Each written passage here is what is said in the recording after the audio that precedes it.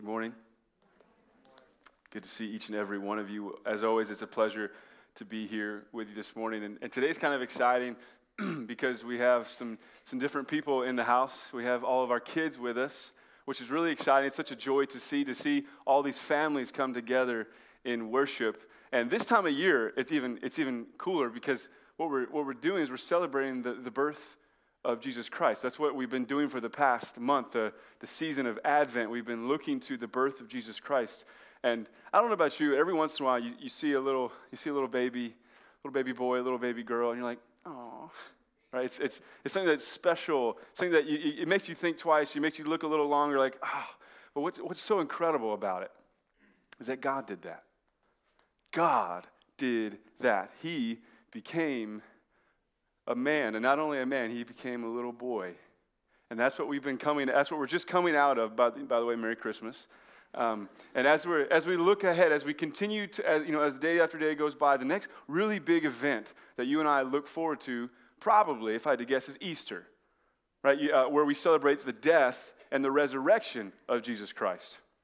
So we have these two big events in the church and Christian calendar, Christmas and Easter, all right? But I have a question. What about all the stuff in the middle? What about all the stuff in the middle? If the Christian life is all about the birth and the death and the resurrection of Jesus Christ, does the life of Jesus matter? Does what Jesus had to say, what about those 3 years that he was out preaching, healing, changing people's lives? Did those moments matter? And I want to encapsulate all of that into one central question. Why did Jesus come? That's what I want to ask this morning. That's where I want to focus. Why did Jesus come? And by God's grace, we have his word, and it's going to answer that question loud and clear. So if you have a Bible, turn with me to Mark chapter 1. Mark chapter 1, if you don't have a Bible, will be right here behind me. We're only going to be looking at 2 verses today. Mark 1, 14 and 15. And I'll read them here now. Verse 14. Now, after John was arrested, Jesus came into Galilee proclaiming the gospel of God and saying, the time is fulfilled and the kingdom of God is at hand. Repent and believe in the gospel. Okay, so before we jump into anything that those 2 verses just say, we have to understand the context. We have to understand the structure of Mark's book. What is he doing in his book? And now the first 13 verses, what comes right before these 2 verses, are what you and I would call a prologue, right? It's Mark introducing to us the story of Jesus. And he does several different things. He does it in a lot of different ways. But he's telling us that, hey, Jesus is the Messiah. He's the one that God has appointed. He's the one that God has chosen to lead his people, to rescue his people.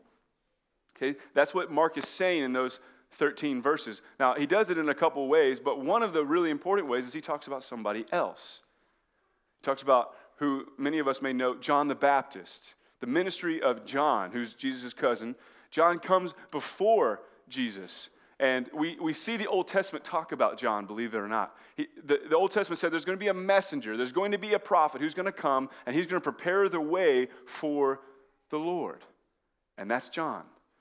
God uses John. His ministry comes and it goes, and now we see Jesus take center stage. He has the spotlight, and that's where we are in verse 14. Okay, so we see in verse 14, now after John was arrested, so he kind of takes a back seat, and Jesus becomes everything. Now, after John was arrested, Jesus came into Galilee proclaiming the gospel of God. Okay, so our question all day is, why did Jesus come? Why did Jesus come? Well, we see right here, Jesus came simply to say something. Jesus came to say something very specific, and that something is the gospel of God. Okay, maybe you've grown up in church, maybe you haven't, but most of us have probably heard of this word gospel, right? That's one of those 4 books in the Bible, or the gospel is when Jesus died on the cross for my sins, or the gospel is how Jesus did something for me so that I could be with God again, right? Well, I want us to force ourselves to slow down and to take that word away and ask afresh, what is the gospel? If this is what Jesus is proclaiming, we need to understand what is the gospel. Now, what's really interesting is that Jesus didn't make up this word. Mark didn't make up this word. It's a word that's already been in their culture. It's already been in their religion. The gospel or the good news, those are interchangeable. That is a word or a phrase that comes from the Old Testament. We see the Old Testament talk about this gospel, this good news. And it's used in several places, several times. And what we need to ask the question now is, what does the Old Testament say the gospel is? Because by the time Mark is writing, that's the only thing that there is. So what is the gospel? Well, we can go to several places, and here's just one. Isaiah chapter 40, verses 9 to 11, talk about this good news. Isaiah 40, 9 to 11, it says, "Get you up to a high mountain, O Zion, herald of good news. Lift up your voice with strength, O Jerusalem, herald of good news." And here it is. Here is the good news that they're talking about. "Behold, the Lord God comes with might, and his arm rules for him. Behold, his reward is with him, and his recompense," or his payback, "before him. He will tend his flock like a shepherd. He will gather the lambs in his arms. He will carry them in his bosom, and gently lead those that are with young." So here, almost as a surprise, I don't know about you, but that takes me somewhere else. I think of the gospel. I don't think of that. Here, the gospel is God coming to reign. It's God coming to rule. And not just anywhere. He's coming to Zion. He's coming to his city. He's coming to Jerusalem to rule. Now, where is this coming from? Why is the gospel defined as God coming to rule in Jerusalem? Well, we have to go back even further. We have to go back generations before Isaiah even prophesied this, to a mountain. We have to go back to a mountain, Mount Sinai, where God has just taken his people, the elect people of Israel. He's taken them out of Egypt. They've been in slavery for 400 years. He takes them out, and he makes a covenant with them, which is like a mutual, intimate, binding agreement with them. And he says, "I am your God, you are my people." That's the covenant he makes with them. Now, along with that covenant, though, were certain stipulations, certain rules, certain things that they had to do. Because I am your God, you need to be doing these things. Well, the story of Israel is not too happy because they don't listen. They don't obey. They turn away from that covenant. They turn away from that law. They turn away from those rules. They do not follow his voice.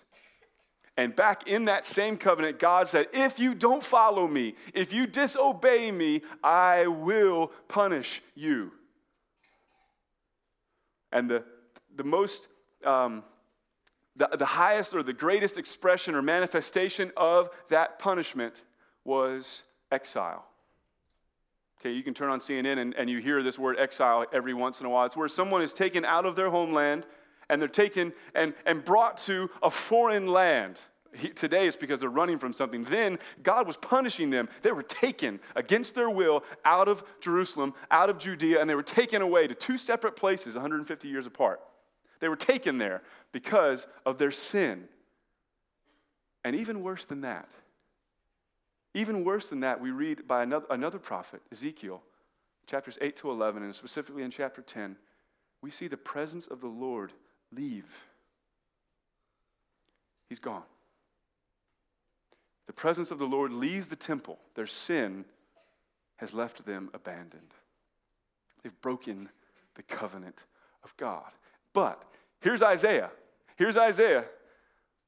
Prophesying in chapter 40 and in chapter 52. He says, hey, it's coming. It's coming back. The exile's now over. He's one day going to bring us all back, and God's going to come down again. He's going to rule again. He's going to reign over us. He's going to destroy our enemies. And that is really, really, really, really, really good news. That's the gospel. If we ask the question, what is the gospel? The Old Testament says that's when God victoriously reigns over his people, over all the earth and over his people. Now, that's going to sound a lot more familiar when we see what Jesus has to say in verse 15.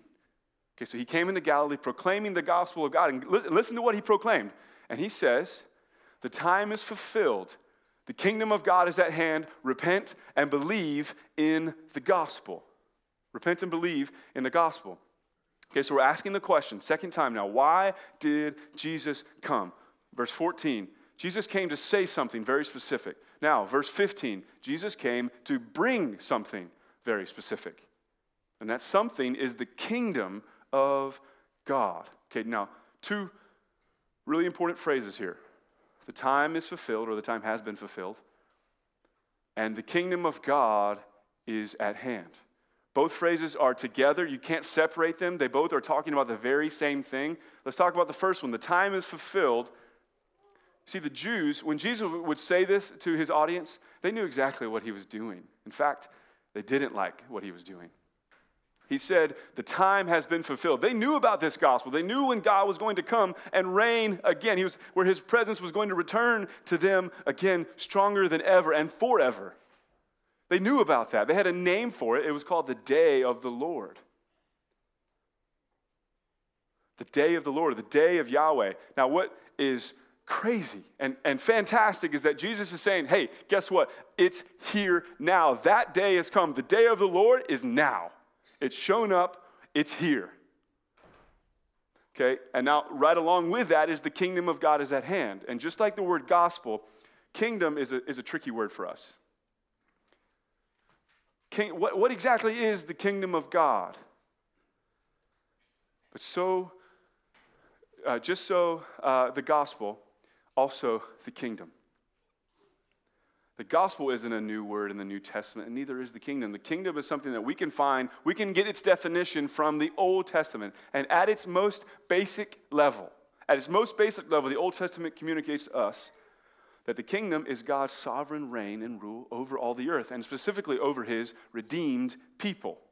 God's sovereign reign over all the earth and over his redeemed people. And we get this in several places. And here's just one. Psalm 145, 10 to 13. Psalm 145, 10 to 13 says, all your works shall give thanks to you, O Lord, and all your saints shall bless you. Listen for the words here. They shall speak of the glory of your kingdom and tell of your power, to make known to the children of man your mighty deeds and the glorious splendor of your kingdom. Your kingdom is an everlasting kingdom. Your dominion endures throughout all generations. We have to understand what the Hebrew poet is doing. When the psalmist is writing this, just like a creative poet, he's saying the same thing in two different ways. See what he said? When he speaks of the glory of your kingdom, and he tells of your power. So what is the kingdom? It's God's power. The kingdom is an everlasting kingdom. So what is the kingdom? It's something that never ends. What is the kingdom? It's a dominion. He's matching us up. He's doing two different things and saying the same thing. So the kingdom isn't some geographic location. It's not a boundary. It's not a realm. It's not something that someone tries to protect. No, the kingdom is much deeper. It's much more pervasive than that. The kingdom rules over people's hearts. It's a power that he has. Okay, so when we think of the kingdom, we don't necessarily need to think of heaven. See, because the kingdom is right here and right now. And perhaps the craziest part of it all. And again, this is why they crucified this man for saying this. They crucified him for this because he said that kingdom was coming through him. We see several times in the Gospels where he refers to the kingdom as my kingdom. Whoa. Blasphemous. No way you can say this is your kingdom. You see, in the Old Testament, Yahweh was the one who brought his kingdom. Yahweh, the God of Israel, he was the one who brought in his reign over all of us forever. He was the one. And now Jesus in the Gospels and all of the New Testament, we see Jesus is the one who brings God's kingdom to his people. This man out of Nazareth, this is a carpenter's son. But he was doing the things that only Yahweh could do. He was saying the things that only Yahweh had said. He was showing his people and he was showing the world, I am God. I am God. And he didn't come only to say that the kingdom of God was at hand. He came to bring the kingdom himself. That's a really, really critical piece that we have to remember. Not just to say it's at hand, but to bring it. Now, maybe in the back of your mind, This is what arose in mind as I was preparing. Wait a second. I don't necessarily buy this. Jesus, you came to reign over all the earth. You're saying that God has shown up now. He's here. He's here to stay. The kingdom of God is here. Okay. What about the bad stuff? What about the bad stuff? Let's go to the Middle East for a second. God, how can you be reigning when the Islamic State is murdering thousands of people every week? ISIS is running around there, and you're saying you're reigning? God, what about disease? How can you be reigning when 500,000 people are going to die this year because of cancer? How can you say that? Or make it personal.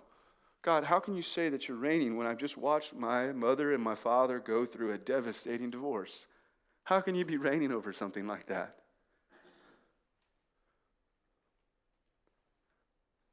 How can you reign, God, when there's so much sin, so much evil in the world? Well, Jesus gives us a very delicate answer, very important answer to that question. See, when he brought the kingdom, he did not bring it in part, but in whole. Okay, stick with me. When Jesus brought the kingdom, this reign of God, he brought it in part, but not in whole. And we're going to see this. He teaches about this in just a couple chapters over in Mark 4. If you turn there with me, we see in Mark 4, verses 30 to 32, Jesus explains about this thing that we're dealing with, what we're struggling with. How can you say you reign when, fill in the blank? Here's what he says. Mark 4, 30 to 32. And Jesus said, with what can we compare the kingdom of God? Or what parable shall we use for it? It is like a grain of mustard seed, which, when sown on the ground, is the smallest of all seeds on earth. Yet when it is sown, it grows up and becomes larger than all the garden plants and puts out large branches so that the birds of the air can make nests in its shade. Okay, so the first reaction is, what the heck are you talking about? What does a mustard seed have to do with anything? But we need to get past that. It is a little odd, I know. But what we need to remember is that right now, today, the kingdom is like a mustard seed. It's a tiny, it feels tiny. It feels insignificant. It feels, might I even say, irrelevant. It feels that way, doesn't it? God, where are you? The kingdom of God is like a mustard seed. But there's coming a day when that little tiny mustard seed that I could throw and it'd be gone. That little tiny mustard seed is going to grow up and to be the biggest tree in all of the garden. It's going to be the biggest thing that there is. There's going to be nothing else that can even compare with the grandeur of this tree. It's going to be taller than everything, bigger than everything. That's what the kingdom is going to be. And that day is going to come when Christ returns. So much a part of our faith, whether you realize it or not, is all about Jesus Christ coming back again. This Christian life would be kind of depressing if we didn't hang on to the hope and the glory that our King of Kings is going to come back again. And when he comes back, he's going to destroy all evil, guaranteed. He's going to wipe away every tear, guaranteed. He's going to get rid of every problem, guaranteed. That's what's going to happen. The kingdom is this big right now, but it's going to be massive. Do you hope? Do you hope in that? Okay, so that's what he's doing. That's what he's bringing. He's brought it in part, but not in whole. We've seen Jesus saying that the kingdom of God is at hand, but he doesn't stop there. He must continue. And his reaction or his response to the kingdom being here is repent and believe in the gospel. The time is fulfilled and the kingdom of God is at hand. Repent and believe in the gospel. So for the third time now we ask, why did Jesus come? Why did Jesus come? He came to say something, the gospel. He came to bring something, the kingdom. And now simply he has come to call us to repentance, to call us to belief. You see, Jesus wasn't merely concerned with educating us about the kingdom. That wasn't his interest. He wasn't concerned with just educating us about it. He was much more concerned with telling us how to enter into it. He wants us to be a part of it, to participate in it. And as we look throughout all of the New Testament, we're going to see this become a feature. Entrance into the kingdom of God, entrance into the family of God, being included into his kingdom is not about doing something right. It's not about what I can do to prove that I deserve to be in it. It's simply about repentance. It's about getting on my face before God and saying, my God, my King of all kings, I am sorry. You see, this is the fatal flaw of Jesus' enemies in the Gospels. This is their number one problem or mistake, that they were unwilling to repent. They were unwilling to believe in his message. The gospel writers say that they had hardened hearts. But repentance is exactly opposite of that. It's the other side of that. Repentance is all about having a soft heart, admitting sin and turning away from sin and asking God to change us, revolutionize us. That is repentance, to turn away, completely abandon that past thing. You see, in the Old Testament, repentance is God would always bring it up when his people were guilty of idolatry. He'd always bring it up, repent. You're serving another God, come back. Turn around, come back. Repentance was all about loyalty to Yahweh. That's what repentance is about. For God, it's not an end in itself. For God, repentance is all about restoration. And Jesus right now, as he proclaims his message, is saying, you can participate, you can be restored, now repent. But each one of us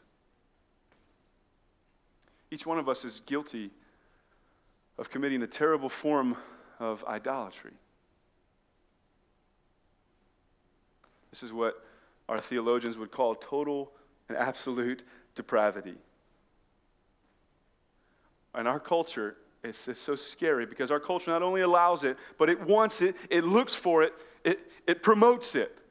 It's about me. That's the culture we live in from now on. It's about me.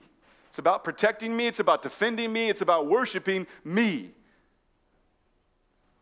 But there is only one God. That's what these two verses are shouting. There is only one king who reigns. But what we have done is we've set up other kingdoms instead. We've built up other kingdoms instead, and we're bowing down to what we're making, man-made, culturally constructed rulers in our life. But he has come to offer us grace. He came that we might have the opportunity to repent. Instead of bowing down to the worthless idols of our hearts and desires, we now have the opportunity to bow down before the one who has come to reign forever. Repentance is a key aspect of understanding the kingdom.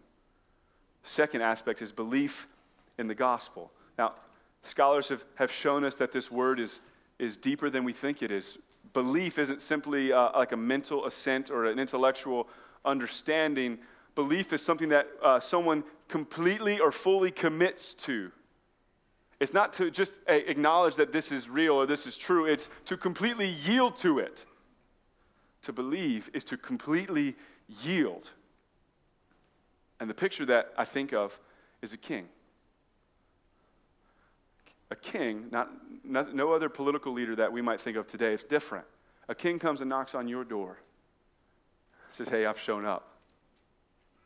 You instantly bow. You instantly go down to the ground and you kneel before him. You kneel before him because he's the king. That's what Jesus has in mind. That's the picture we need to have. That's what belief is to lay down our lives for this gospel. This is what happened with Jesus' first disciples. We're reading 14 and 15, verses 14 and 15 today. Verses 16 to 20 is all about the first call to his disciples. And guess what they do? Leave it all. They leave it all. They believed. You know why we know they believed? They left it. They left it. They dropped their nets and followed the one who was saying the kingdom of God is at hand. Repent and believe. The only way they knew what believe meant is because we see them dropping it and going. See, for us, it's easy to just believe something and really anything. But it's another thing altogether to believe something so much that you're willing to bet your entire life upon it. That's the belief we're talking about. Here's an example that I thought of.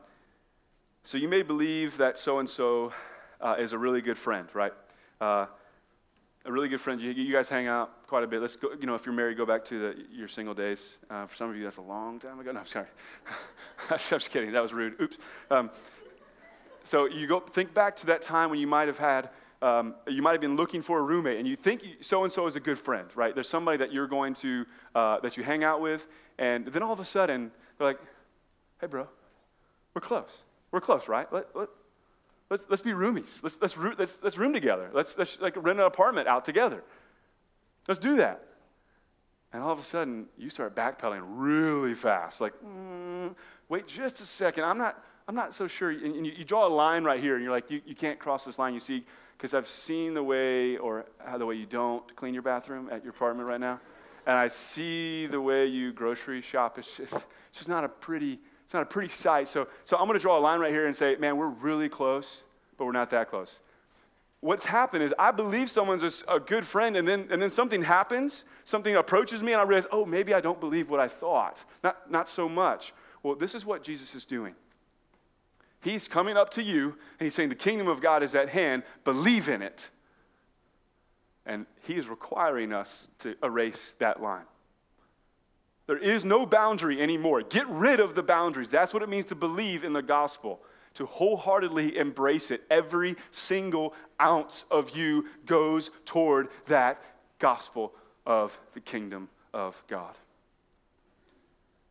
So when we look at verses 14 and 15 together, and we summarize it as simply as we can, why did Jesus come? Here's the answer. Jesus came to bring God's kingdom, which requires that we turn back and embrace him. Jesus came to bring God's kingdom, which requires that we turn back and embrace him. And I've said it 1 trillion times today, the kingdom of God is all about his reign over all things. But what is fascinating and even mysterious, and it scares us, is to think that we can miss this kingdom. We can miss it. We can completely miss it. Both the Old and the New Testaments talk about how God is the Lord. New Testament says, even more specifically, Jesus is the Lord. Romans 10, Colossians 1. Those are those places where we see Jesus is the Lord. Well, guess what that means? Guess what it means for someone to be Lord? Complete, ultimate, utter submission. Obedience. Giving your life over for that. So my question becomes, is he the ruler of your life? When we hear that Jesus has come to bring the kingdom, we must ask ourselves if there is another king. Who rules my life? Who rules your life? And to what kingdoms are we submitting? What kingdoms are we submitting to? Christianity at its heart is all about submission.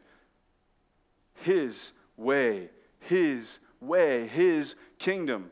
We talked about this in the fall for like 9 or 10 weeks. Jesus is not part of my life. He can't be just part of my life. Because he's Lord, because he's king, because he has ushered in and established God's kingdom, we must give him everything. He is my life. So what are the idols? And I have to do this. What are the idols? What else is taking you from him? What is taking you from him? Who else is ruling you? Is it the idol of control? It's really easy in a me-centered culture to control everything. I'm going to keep all of this in right here. You say at your distance, this is me, the idol of control. Is it about what other people think? Protecting an image. That's mine. Straight up, that's mine. My idol that I constantly have to tear down is that I want you to think well of me. Do you know that? I want you to think a certain thing about me. I want you to like me. I want you to pat me on the back. That's what I want. But that's another king. That's an idol. That doesn't deserve what he deserves. But yet, I constantly am struggling between, God, well, yeah, you're king, but I also want this person to like me. I'm going to stand before him one day. We're all going to stand before him one day. And as much as I love each and every one of you, your opinion of me doesn't matter. His opinion desperately matters. That's mine. So what's yours? And this might seem a little surface level, but it's becoming more and more regular. What about music? Is it a certain person in the music industry right now? You can ramble off perfect word for word the lyrics of every song that she comes out with. Every single one.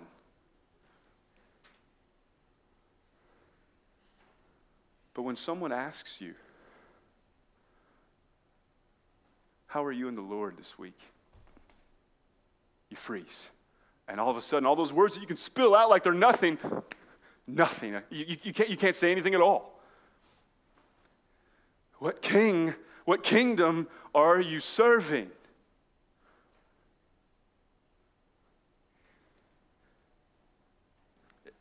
And if I could just quickly turn my attention to the gentleman,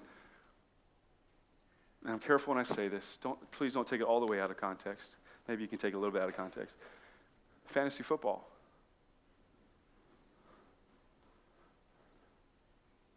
You can give me all 25 of your players' stats for the last 17 weeks.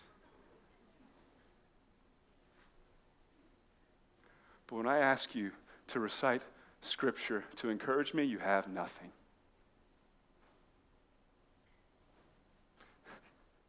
Me too. What kings are we serving? Because fantasy football is going to die. It's not going to last. Facebook's not going to last. Taylor Swift is not going to last.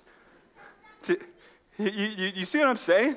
You see what I'm saying? These things don't make it. They're going to, so to speak, they're metaphorically, they're going to burn. They're not going to make it. And we're going to stand before him, and we have to give account to the King of Kings.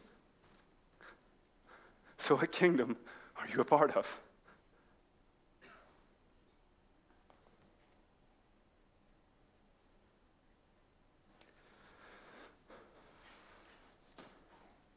And one last thing, because I feel like I just slapped all of you, is that there's a reason why Jesus calls this good news. There's a reason why this is good news. And let me tell you about it. It's because you were dead.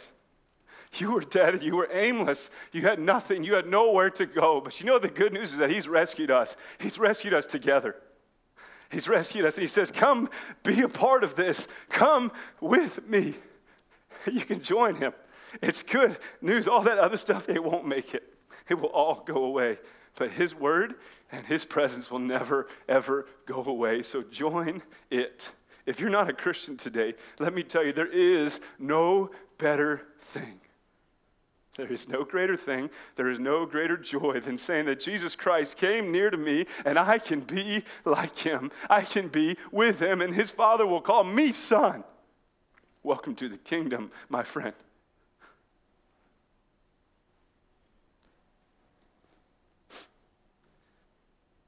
Entrance into the kingdom is at its very heart about believing, trusting, and laying down everything for this gospel that we've heard today. God is undoubtedly reigning today, but will you choose to let him reign over you? Lay it down because it won't last. Let's pray.